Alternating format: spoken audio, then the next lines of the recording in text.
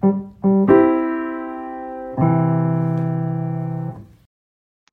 back to my podcast, Scaling Out. In my next group of podcasts, I want to go back to a topic I had initiated in June about managing up and just elaborate further. Understanding how to work successfully with your management is a critical career skill.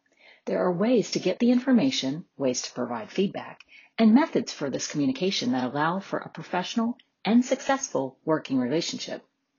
My first topic in this thread is about getting the why. There are some situations where this doesn't work, as questioning authority is not an option. For example, say in the military.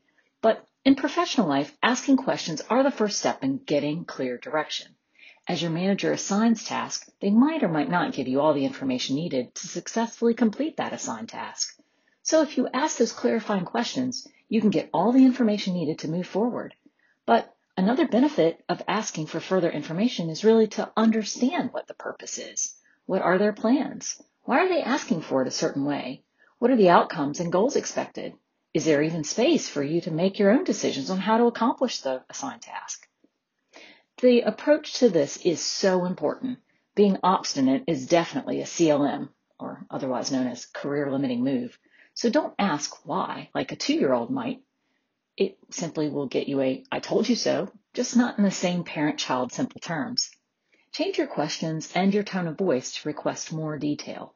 The thought here is that you are not pushing back on the ask, but wondering where it's coming from.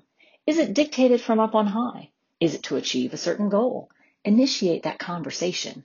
This can benefit not just you, but your manager, as they can use your insights to refine the ask into an all-around win. This feedback loop will be discussed a bit more next time.